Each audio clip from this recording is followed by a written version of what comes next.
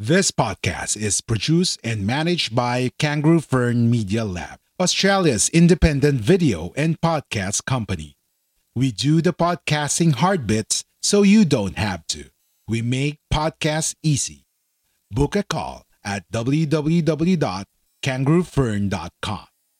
www.kangaroofern.com. This podcast is produced and managed by Kangaroo Fern Media Lab, Australia's independent video and podcast company. We do the podcasting hard bits so you don't have to. We make podcasts easy. Book a call at www.kangaroofern.com. www.kangaroofern.com. A Guerrilla Podcast Syndicate production. Biggest thing we can do is just get stops and run. Stops and run, guys. Push, push, push every time. Extra session with Kiko Malikdem tackles everything about the world of sports, especially the one close to the host heart, basketball. Updates, discussion, clarification, name it. Extra session has it. Extra session with Kiko Malikdem.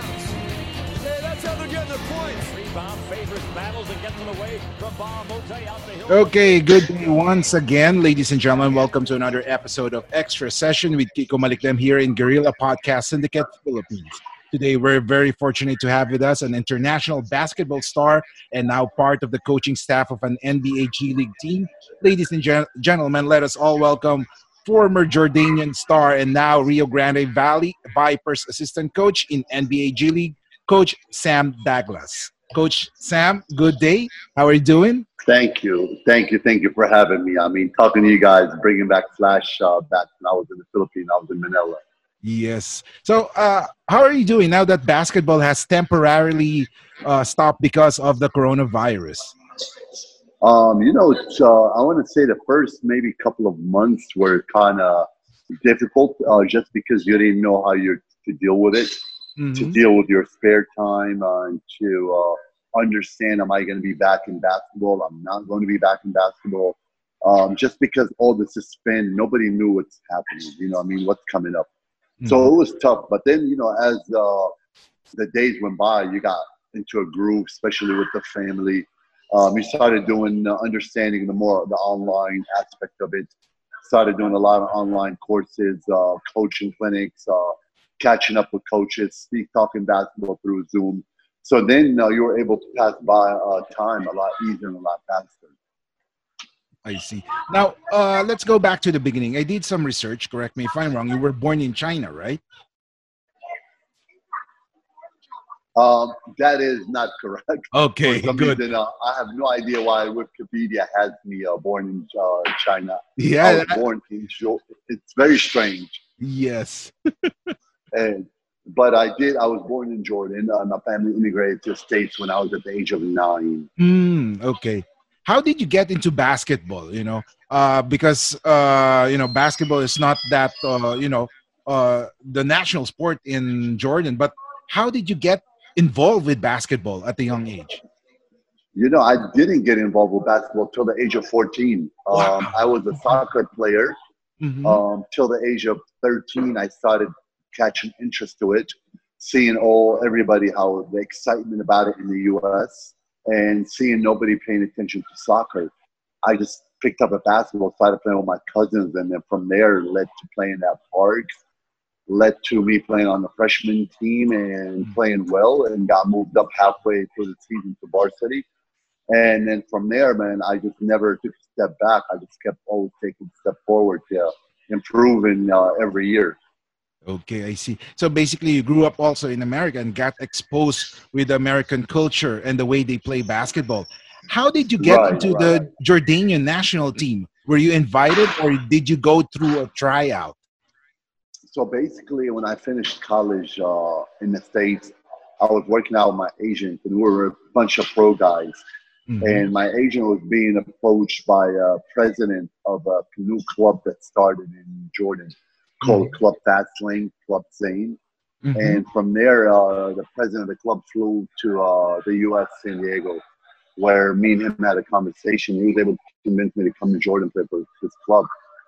After playing for his club that following summer, I was invited to the national team after winning the MVP of the league. And then from there, I just became, the new face of the Jordanian national team, basically the point guard for the next 10 to 11 years. Yes. When you played with the national team, you led Jordan into good results in international play. What was the secret of your team's success? I think it started off with the president of the federation.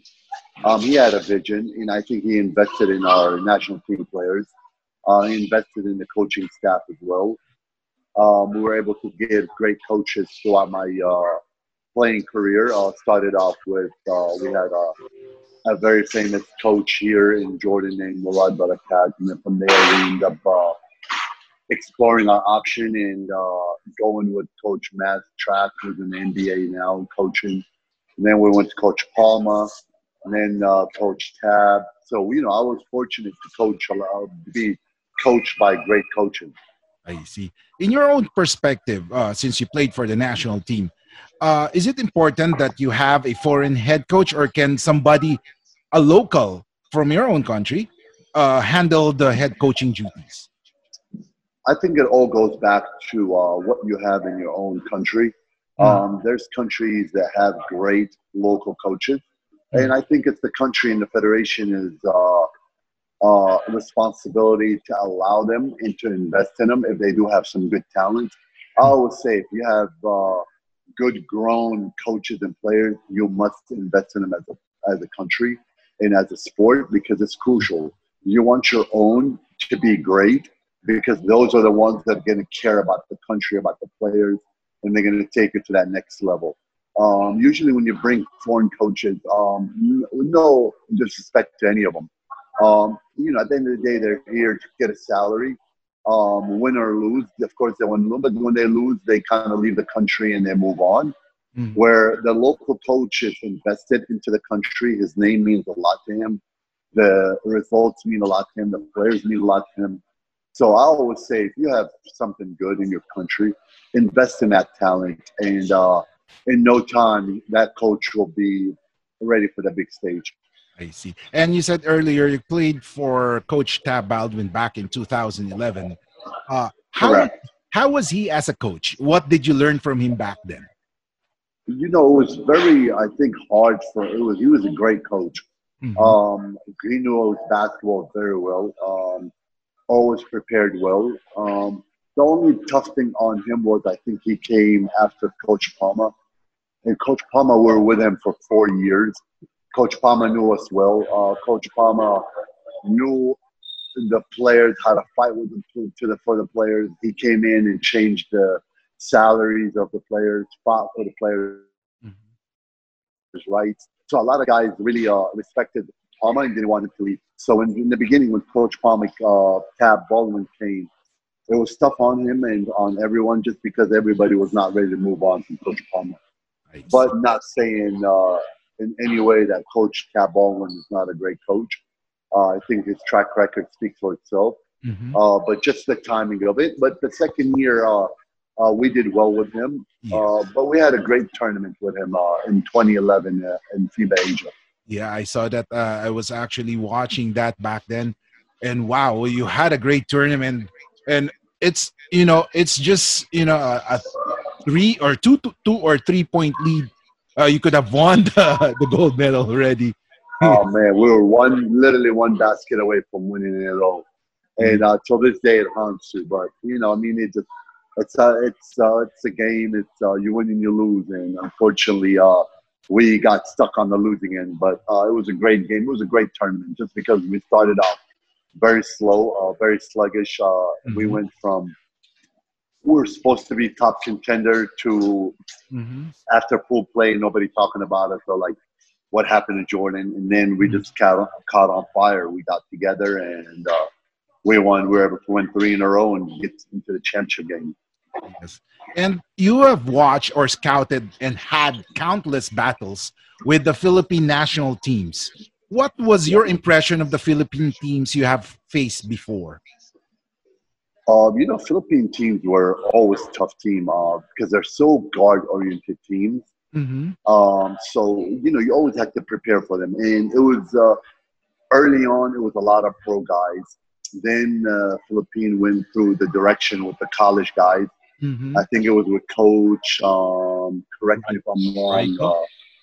Ryko. He ended up taking all the college players for like 3 years and rebuilding, and then they went back to the pros. Anytime they had the pros, it was a very, very tough team, especially when Jimmy Alapay was on the team. And then Castro, and Gabe. It was just a great team. I loved battling against them just because they had great guards. And me as a guard, I always wanted to play against good guards. Yes. What do you think is the Achilles heel of the Philippine team? And of course, the strengths. Like you said earlier, it's guard oriented. Yeah. I think the Achilles heel, they're guards. I mean, I think if it's usually, I think what usually I see in the Philippine national team is like they'll have a year where they're literally look like they're a title contender. And then the following tournament, when you see them, you're like, what happened to that national team? I think consistency is the most important thing.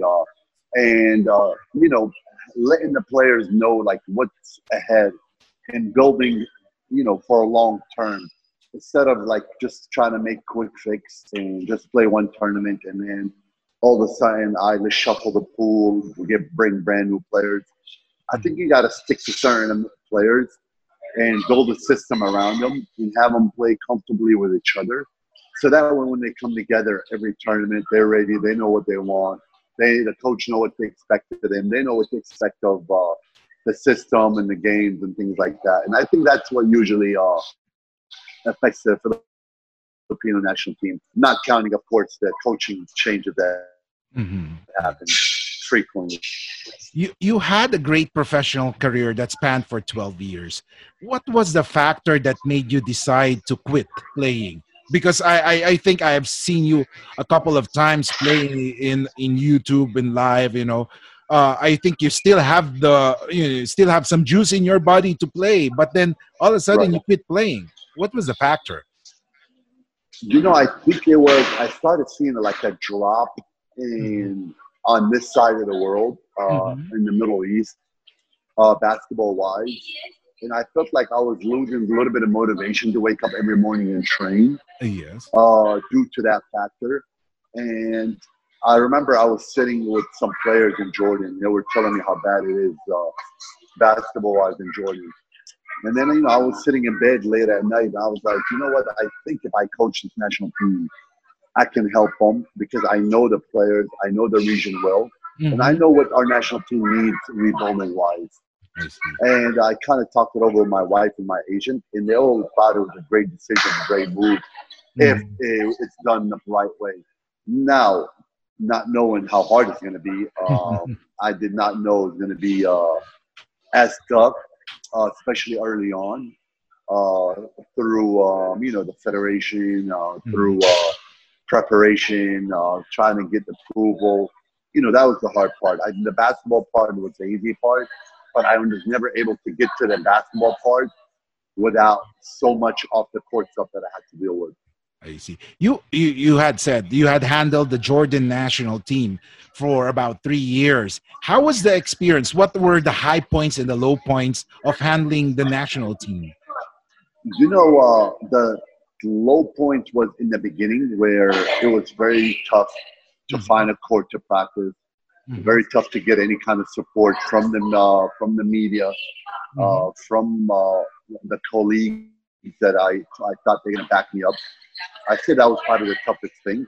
The high point is that I was able to tell the players in the beginning of when I took over, stick it out with me. I think I'll be able to change basketball and make it better from what it was. And to see it 2 years later change and become better and then see our team qualify a national team, it is rewarding to know that was my vision and my vision did to become true. Okay. And you once played for the PBA towards the end of your career as an Asian import. How was that experience? I loved it. It was. I've been always wanting to play in the PBA, and I was lucky enough when the opportunity presented itself for me to jump on it and to play for a team that I always played against and respected, Talking Tex, and for the GM to be one of my close friends, Jimmy Alapay. Yeah. Very professional team, great team to play with. And it was phenomenal. I enjoyed it a lot. I would say I miss Manila to today. One of the best countries I played with. China was great, high level, but in regard to living and fans loving basketball, by far Philippines is on that level. And who were the players that made you say wow when you saw them play? You know, I've always known Jason Castro, but till I saw him, I got there early before my season starts, and they were in the finals against Rain and Shine. And I got to see them play in the finals and then talking to them. And I got to see Jason Castro literally go to work. And I was so impressed by his shooting and by him taking over games. Him and Dell really surprised me a lot. Just to see them in their comfort zone, in their country, the way they played was absolutely phenomenal. Okay. Now, how did your path go to the NBA G League? And what? Correct me if I'm wrong. This is a Houston Rockets affiliated team, right?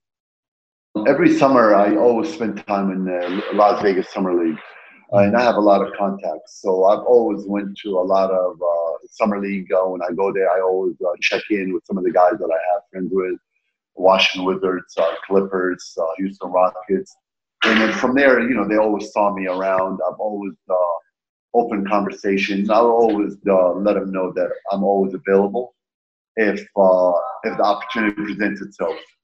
Okay. And the opportunity presents itself, and at the time they told me that, hey, there's assistant position available. Would you like to apply for it and put your name down? And I literally hopped on that position because, I mean, that was the goal when I became a coach, is to try to get at that level, which is the G League and NBA one day. And what was the difference of coaching the national team and the G League?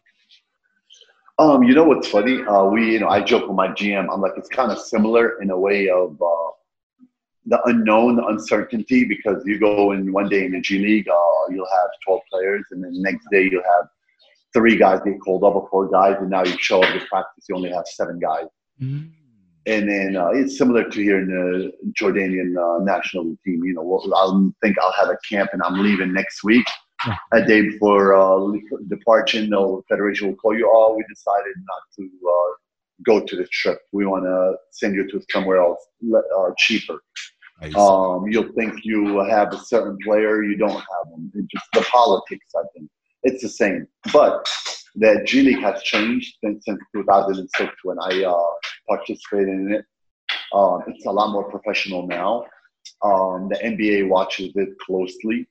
It's very well respected all over the league and the world. And, you know, the arenas are NBA arenas now. Everybody got practice facilities. I mean, it's very well ran nowadays. Now, Kai Sotto, one of the Philippine hopefuls in the G League, is now has signed to the NBA G League. How do you see him doing in the league? What do you think he needs to work on to be successful? I think it's a perfect opportunity for high school kids to go to the G League for one reason. They can just focus on basketball. The beauty of it, they can work on their game all day. They can just focus on basketball. Where in college, their hours are counted, how many hours they can be on the court. They got to go study. A lot of things go in with the college life. But in G League, we do player development mornings, afternoon, night. Whenever they want to work on their game, we go in and work on their game. So it's great. If your path is to make it to the NBA, it's a perfect opportunity, perfect way to go through the G League and work on your game and have GMs watching you every day. Have your coaches, player development coaches within your G League, work with you daily, watch your progress. It's a perfect opportunity. I think this is only going to make them better. And since you're the part of the G League team, were there times that you were consulted or asked to give suggestions to the main NBA team, the Houston Rockets? They usually they'll ask you every now and then, hey, what do you think of a new defensive scheme? What do you think of a new option? Send us your ideas. And I think that, because we work hand in hand, they always want to see what we're doing. And we always got to keep up of what they're doing up there. We always got to stay on track. And they're always in communication with us. So it's a great relationship. We're in contact with the GM all the time. They'll come down and watch some of our games. They'll ask us how things are going. If we do something new, they'll ask us why we did it, if they liked it, and they'll want to incorporate it into their Houston Rockets team. So it's amazing because anything that we want to try, they allow us to try it. And if it works, they go ahead and implement it up there. So it's a great situation. I see. Now, just to put you on a hot spot right now, I know you and G. Calapag are best of friends, Right. But on a one-on-one basketball game, who do you think will win? Between me and Jimmy? Yes. He knows if I start with the ball, I'm going to get the ball and he's not going to get it back because I'm going to post up the way I was posting him up when we played against each other. as long as I don't let him get the ball and him starting getting his threes off. I see. And now I'll just give you some questions so you can answer the first thing that comes to your mind. Who's your favorite NBA player? I grew up loving Magic Johnson, but I'm a Laker fan, so Kobe Bryant took over as soon as he became a Laker. Yeah, it's pretty obvious you chose number 10 in Jordan, right? Correct. That is the reason why I chose him for the national team. And you just answered your favorite team growing up, NBA. Who do you think will win the NBA this season? Oh, me being as a Houston Rocket personnel and a coach under the Houston Rockets, I got to say Houston Rockets first. Yes. But my second choice is definitely going to be, I think, between the Clippers and the Lakers. Mm-hmm. And I will give the edge to the Lakers just because it's hard to bet against LeBron James. Yes. Worst injury that you had? ACL by far. Oh, man, that hurts. Yeah, 2007. If you were to choose, would you rather be a good defender or a good scorer? For sure a scorer because great offense always wins over great defense. If we check your gym bag back then when you were playing, what things are we going to see that will shock or surprise us? What things you will not see? I mean, if you ask my teammates, I traveled with everything you can think of. Bands, some creams, my magnesium oils and tablets. I mean, energy drinks. I mean, anything that I felt came out new. And I used to always, call this sports science, my trainer, hey, what are these cyclists using? What's the best electrolytes? Mm-hmm. So, I mean, you name it. I got it in the bag. Okay. Now, any message to the basketball fans all around the world, especially in the Philippines, who consider you as one of the best players in Asia that ever played the sport? You know what? Especially for the Filipino fans, I mean, I know it's hard time what's going on right now in the world. I can't wait to see them back cheering their national team and their sport, their clubs. I always say Filipino basketball makes Asia a better continent due to their fans. Regardless where the Philippines play, you will get a packed house. And that's by far for me, it's the best thing in Asia just because their love for the game. And I think every fan that cheered me, cheered my team, cheered every Asian player, just because Filipino fans always love good basketball, regardless if it's their own or not. If they see good basketball, they respect it. So just want to thank them all. And hopefully whenever we get rid of this COVID, I will make a trip to Manila just to come visit. Yeah, hopefully we can see each other again. I remember I hope so. I still treasure that picture I had with you and Coach Tab. That's amazing. I know. I told my wife, I would love to just go visit for a couple of weeks in Manila and just go around the islands. It's just one of my favorite countries. I see. So, Coach, first of all, I would like to say thank you again for this opportunity. We'll wrap up this episode of Extra Session this week, and thank you so much for spending time. It was indeed a great honor to have you in our podcast, and hopefully we can have you again sometime in the near future. I appreciate you. Thank you for your time, and thank you to all the Filipino fans and everybody who tuned in. And I'm always ready. Whenever you guys need me, I'm always around. Thank you. Okay, so this has been Kiko Malikdem, and on behalf of the Guerrilla Podcast Syndicate Philippines. Games are always exciting if there is an extra session. If you enjoyed this episode, be sure to subscribe so you're notified when a new episode is posted in Apple Podcasts, Google Podcasts, Spotify, Stitcher, or via RSS. While you're at it, if you found value in this show, rate and review this podcast and share it with your friends. If you have any questions, feel free to reach out to us. And if you want to know more, check out www.guerrillapodcast.com.au or guerrillapodcast.com.ph. A Guerrilla Podcast Syndicate production. We are Independent Podcast Network. We are Guerrilla Podcast Syndicate. Would you like to hear your brand while supporting quality podcasts? Contact us now at advertise@guerrillapodcastsyndicate.com. Are you ready to finally start your own podcast? Maybe you already have one, but need a podcast manager to help you level up. We're here for either. Book a call at www.kangaroofern.com, www.kangaroofern.com,